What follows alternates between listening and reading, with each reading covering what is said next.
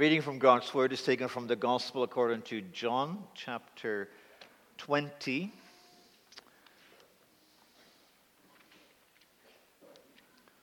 John 20, starting at verse 19.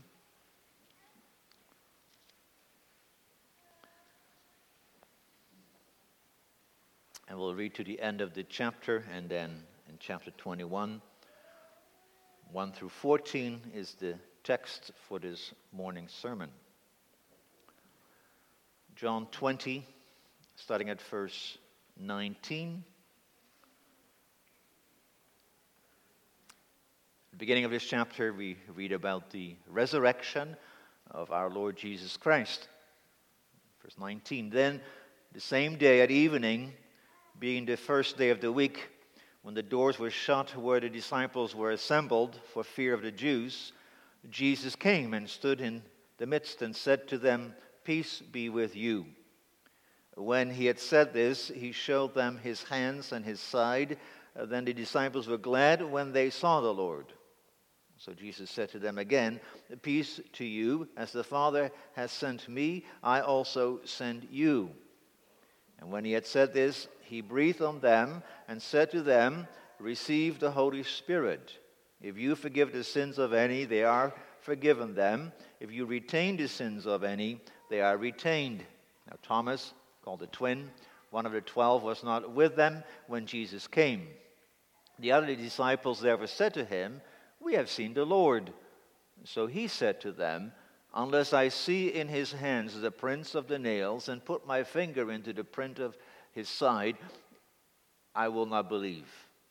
And after 8 days, his disciples were again inside, and Thomas with them. Jesus came, the doors being shut, and stood in the midst and said, "Peace to you." Then he said to Thomas, "Reach your finger here, and look at my hands, and reach your hand here, and put it into my side. Do not be unbelieving, but believing." And Thomas answered and said to him, "My Lord and my God." Jesus said to him, "Thomas, because you have seen me, you have believed. Blessed are those who have not seen and yet have believed."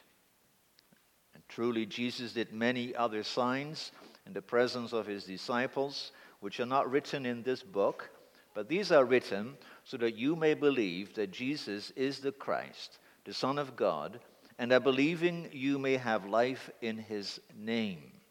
And then comes our text.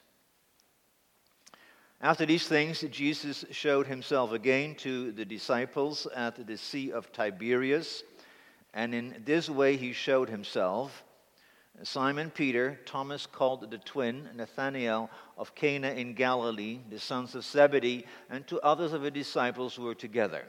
Simon Peter said to them, "I am going fishing." They said to him, "We are going with you also."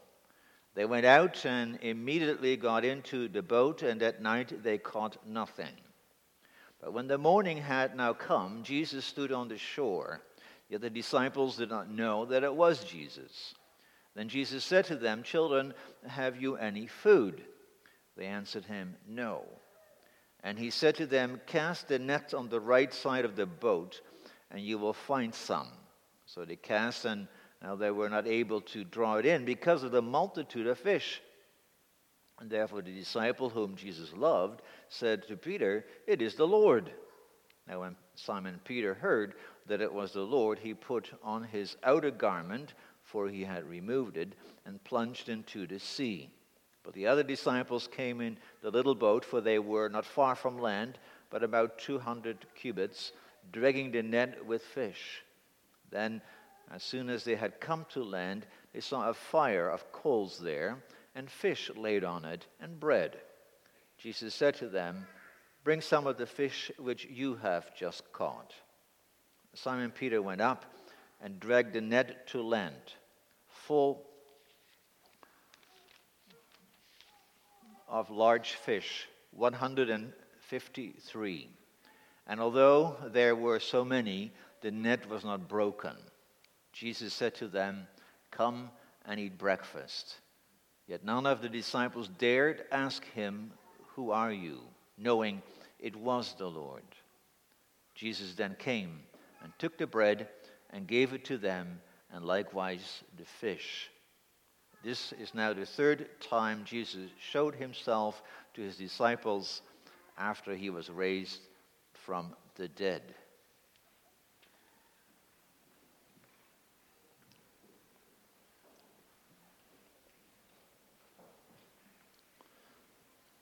Our song of response to the preaching of the word will be hymn 40, the stanzas 4 and 5.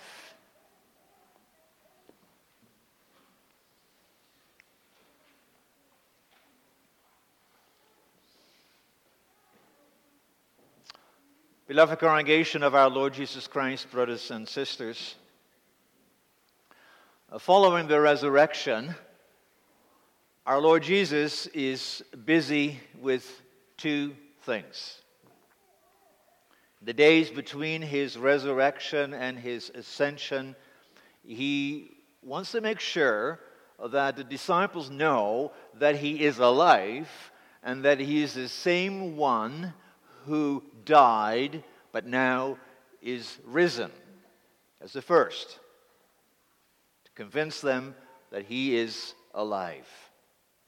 The other thing that he was busy with is preparing, teaching the disciples for what is coming, because they have to go out into this world, they have to preach the gospel, they have to make disciples of the nations. So what the Lord is doing in these days between his resurrection and his ascension is look ahead. He has his mind also on you. As we are gathered here this morning as his people, he wants to have a church that serves him, that knows the truth, that is certain of the gospel and certain of the Savior, but also a church that is able to face the challenges that are ahead, to deal with a world that is not so willing to listen. Now, the way in which the Lord Jesus comes to his disciples in these days between his resurrection and his ascension, the way he comes to them also reflects this care, this focus of our Savior. Because you may notice that when the Lord appears to his disciples, they at times don't recognize him. And that is on purpose. Think of the two men who were walking to Emmaus, and the Lord Jesus catches up with them. And in our text the same. They don't know who he is till later on. And the Lord does it on purpose. In a way, he hides his identity. Because remember what he said when Thomas wanted to see it and touch it. He said, "Blessed are those who have not seen and yet have believed." Because he knows that soon he will be leaving, and the disciples will have to work with the word. Not what is visible, but what is audible. So it is with that in mind that he now first appears to his disciples in this way and works with them in order to prepare them for their task ahead. And that's the focus of our text this morning.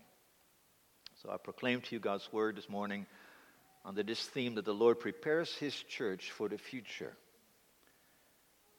And he does that by showing that the church can face the future in confidence because of his word, in humility because of his majesty, and in joy because of his victory.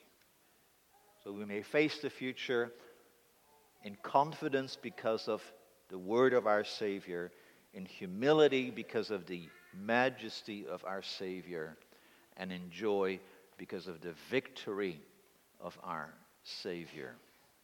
First of all, then, the confidence.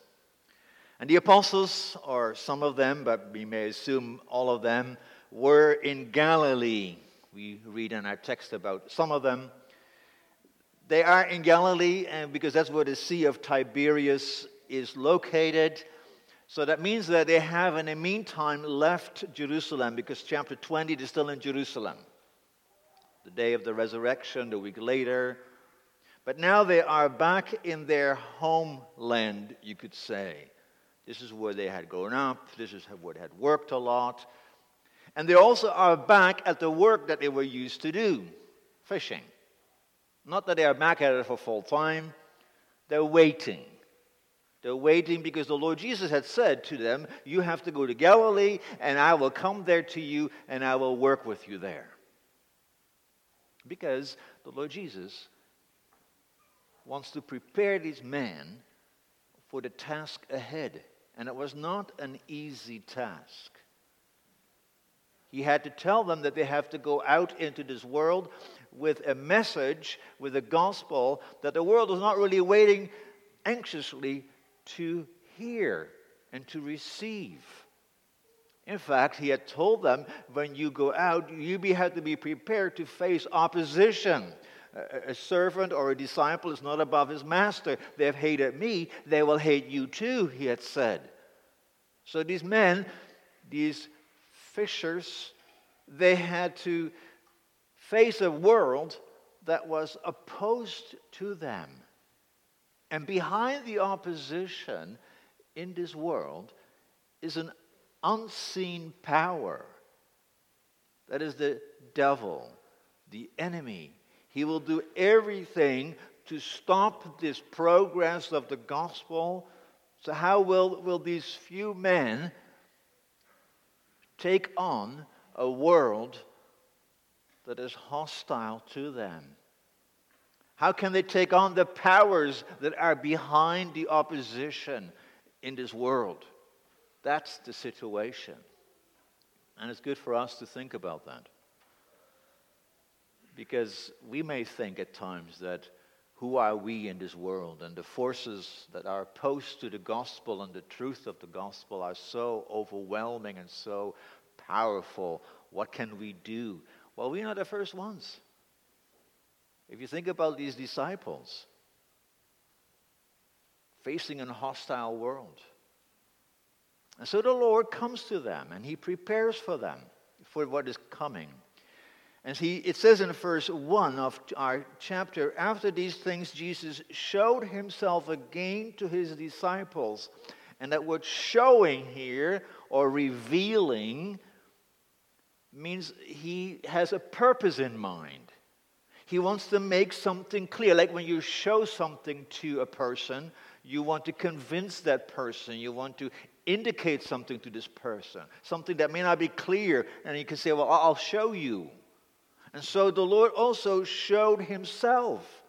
It's more than he's there. He's present.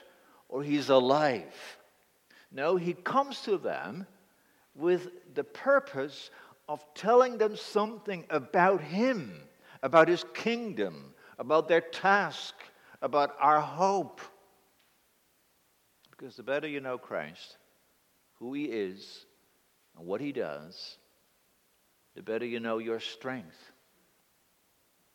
The more you know him, the more you know what to do. And that's what the apostles had to learn. That's what we have to learn as well. Facing a hostile world, we have to know Christ.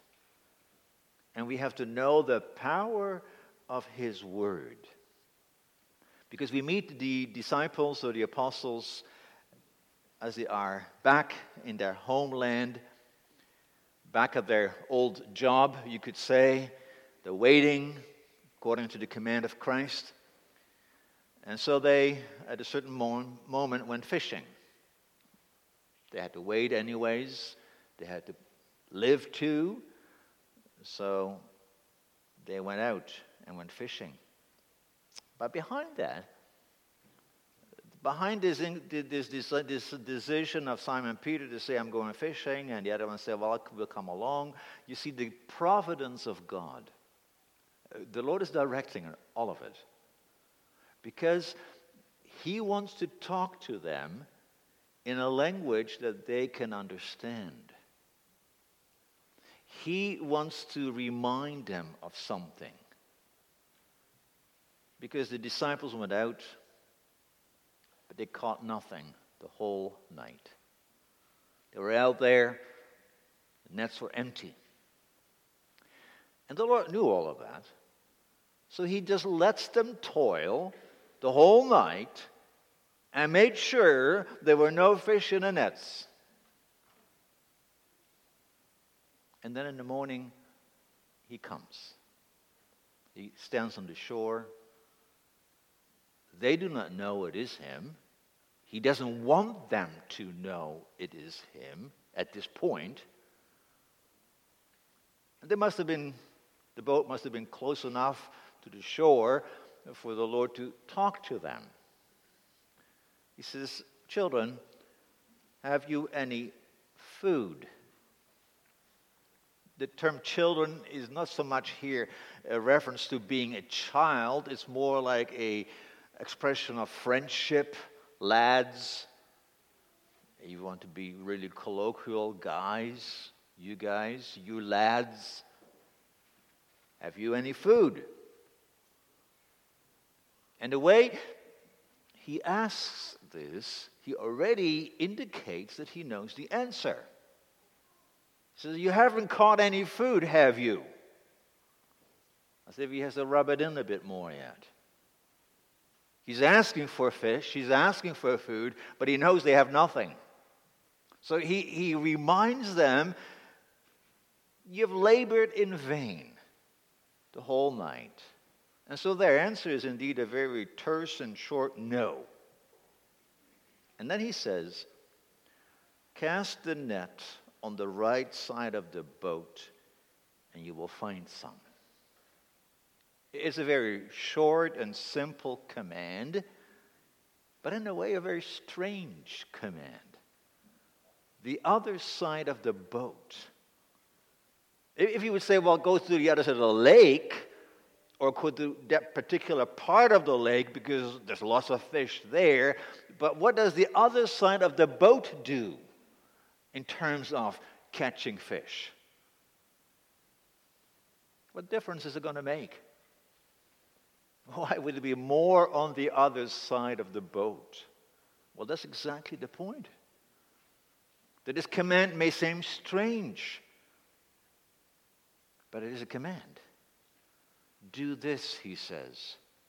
And then they obey, so they threw the net out on the other side, and then suddenly they were not able to draw the net in because of the multitude of fish. You see the providence of our God. How the Lord Jesus also directs the fish and the water. He's master over all. He rules heaven and earth. He also rules the fish there in the Sea of Tiberias. And it is at that point that the disciple whom Jesus loved, and that is John himself who writes this gospel, he says to Peter, "It is the Lord." It is at that point that he recognizes the Lord. The nets are now full, and he realizes this must be the master. Perhaps he was reminded of something that happened only a few years ago when they had been called as disciples. Something similar had happened then. And the Lord had said to them, "I will make you fishers of men." Something similar happens. So the Lord talks to them in a language that they can relate to, can understand. He shows them his power and the power of his word. But note at what point they recognize him. Not when they hear his voice, first of all, but after they had followed his command and seen the power of that word in the fish that they had caught. You see, the Lord takes, you could say, a detour to convince them of the power of his word. But that's what this miracle does. It shows the power of the word of our Savior. He simply said, throw out the net on the other side. They did it, and look, the net is full. His word directed the fish into the net. And that made them say, this is the Lord. This is our master. So the Lord Jesus wants to help his disciples by showing them how powerful his word is, and how he, by that word, will guide the fish into the net. They will have to go out into this world and be fishers of men. How will these people come in? They have to go out into a hostile world with a powerful enemy who is roaming around like a lion trying to stop and to devour. What is their strength? It is this, the Word. Because it is the Word of the Lord. It is the Word of the living Savior. And wherever that Word comes, He Himself is present in His power, in His majesty, in His holiness. And He is the one who brings the fish into the net. He is the one that will bring people into His kingdom. He is the one who will, with His word, break down all the opposition. One word will fell the adversary and bring in the kingdom of God.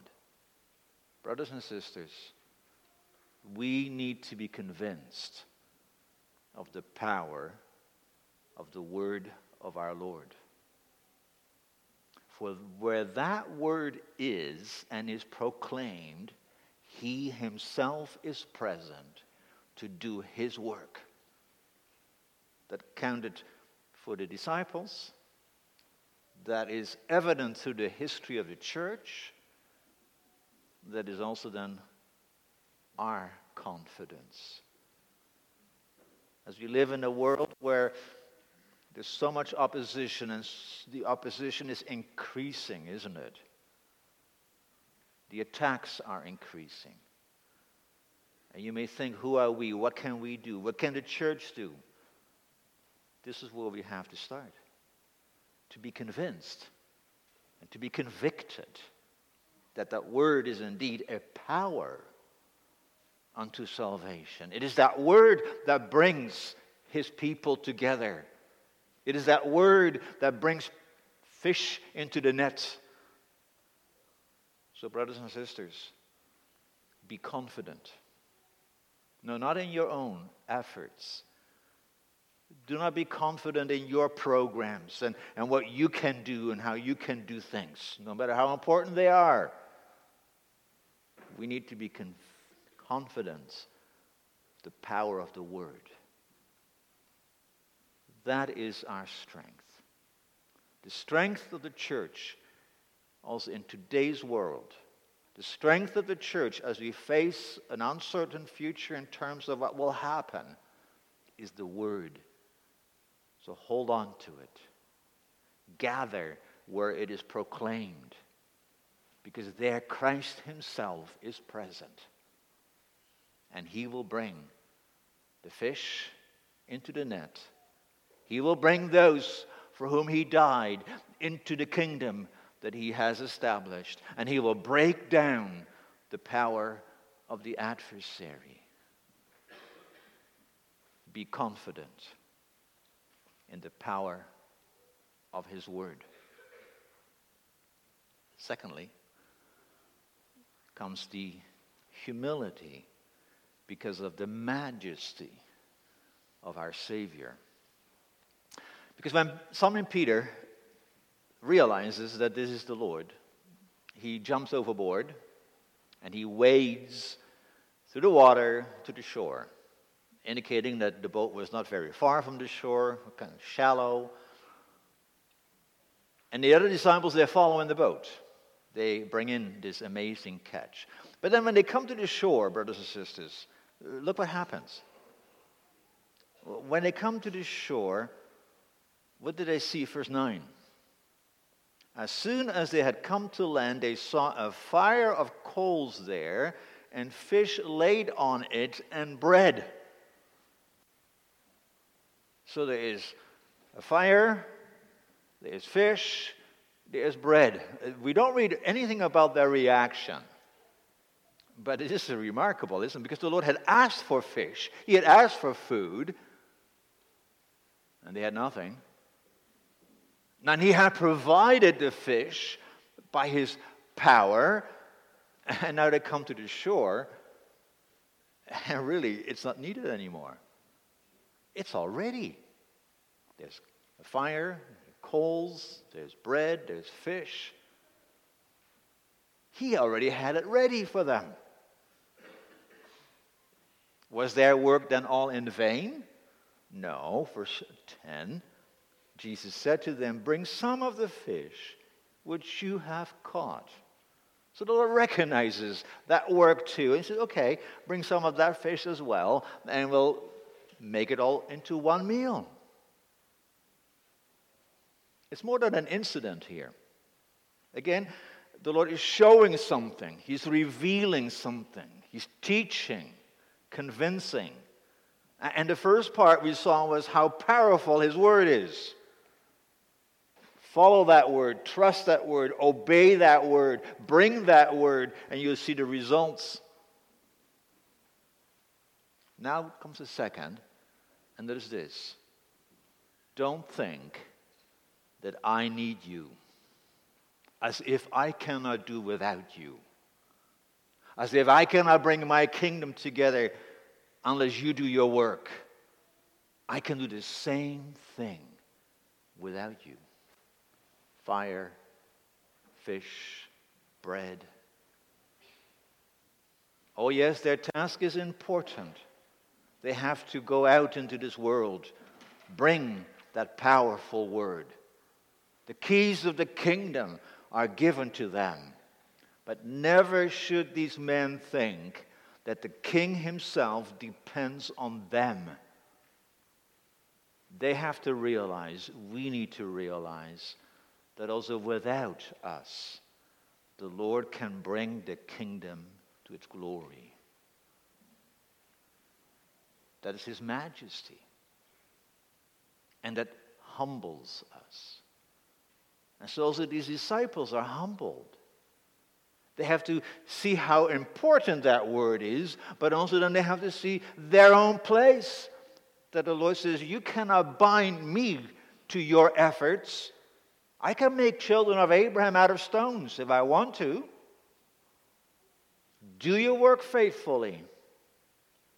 Proclaim the gospel. Teach. Make disciples. But don't think that you can make my kingdom. That is my work.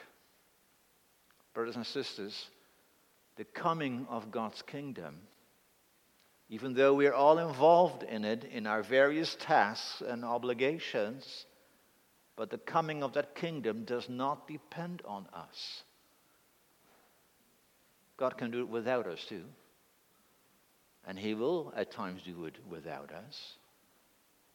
So we have to be confident in the power of the word. We also have to be humble because of the majesty of our God and recognize Him as the one who is gathering, defending, and preserving His people. And you know what it does? Like His peace. Because there's a tremendous task ahead. And if the coming of the kingdom would depend on humans, if it depended on them, they would never be able to have a restful sleep. Always be stressed out. Have I done enough? I could have done differently. But now the Lord says, do your work, and I will take care of it for the rest. It's my work.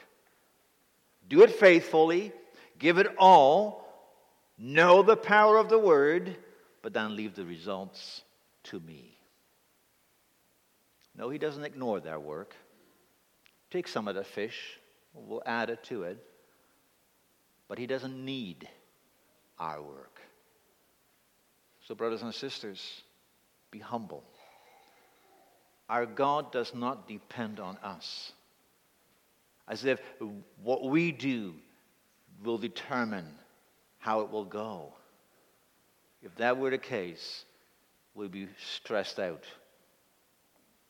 Never do enough. But we have to be faithful and then also leave it in his hands. And you see that also in the third place in our text, because the text ends in an interesting way, kind of a quiet meal. It even says they didn't dare to ask,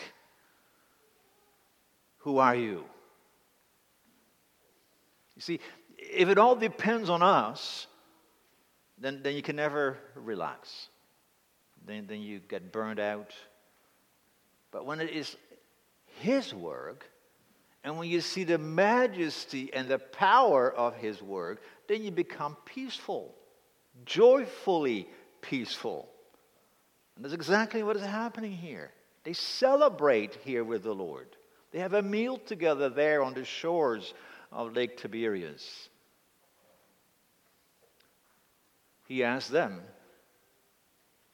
to have a meal with them. "Come," he says, "and eat breakfast. You worked hard this whole night. Now have a hearty meal." And he gives them fish and bread. And no one dares to ask the question, because they know exactly who he is. But it also conveys some of the joy of the moment. They savor being there with this master. And he says, "Come. Serving me is a joyful reality because of my victory." And before the task begins, before they have to go out into this world and face the enemy and do the task that is called, they may already eat and drink with him. That's how certain the victory is. Yes, our Lord is busy. Our Lord is busy too, because he has to complete the task given to him by his Father to gather, to defend, and to preserve God's people, to bring them all in. But before he sends his servants out, he says, "Let's celebrate. Because your work has to be done in the certainty of the victory of the King."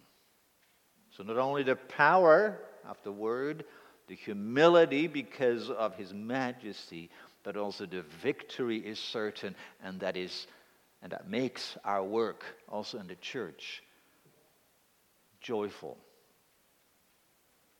Because it was not just for these men that the Lord did this. He had you in mind, so that we today know how powerful that word is. And where that word is present also here, he is at work. And we have to do our utmost to make sure that that word continues to be proclaimed and preached. We can be confident of his majesty, and that humbles us, that he will bring in, according to his plan, those whom he has chosen from eternity. And that then also gives true joy.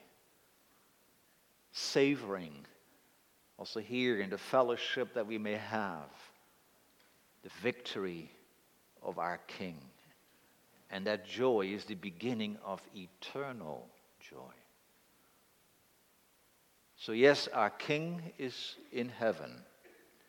He left us in that sense, but he left us with his word, with his power, with his majesty, and with his joy, never absent from us.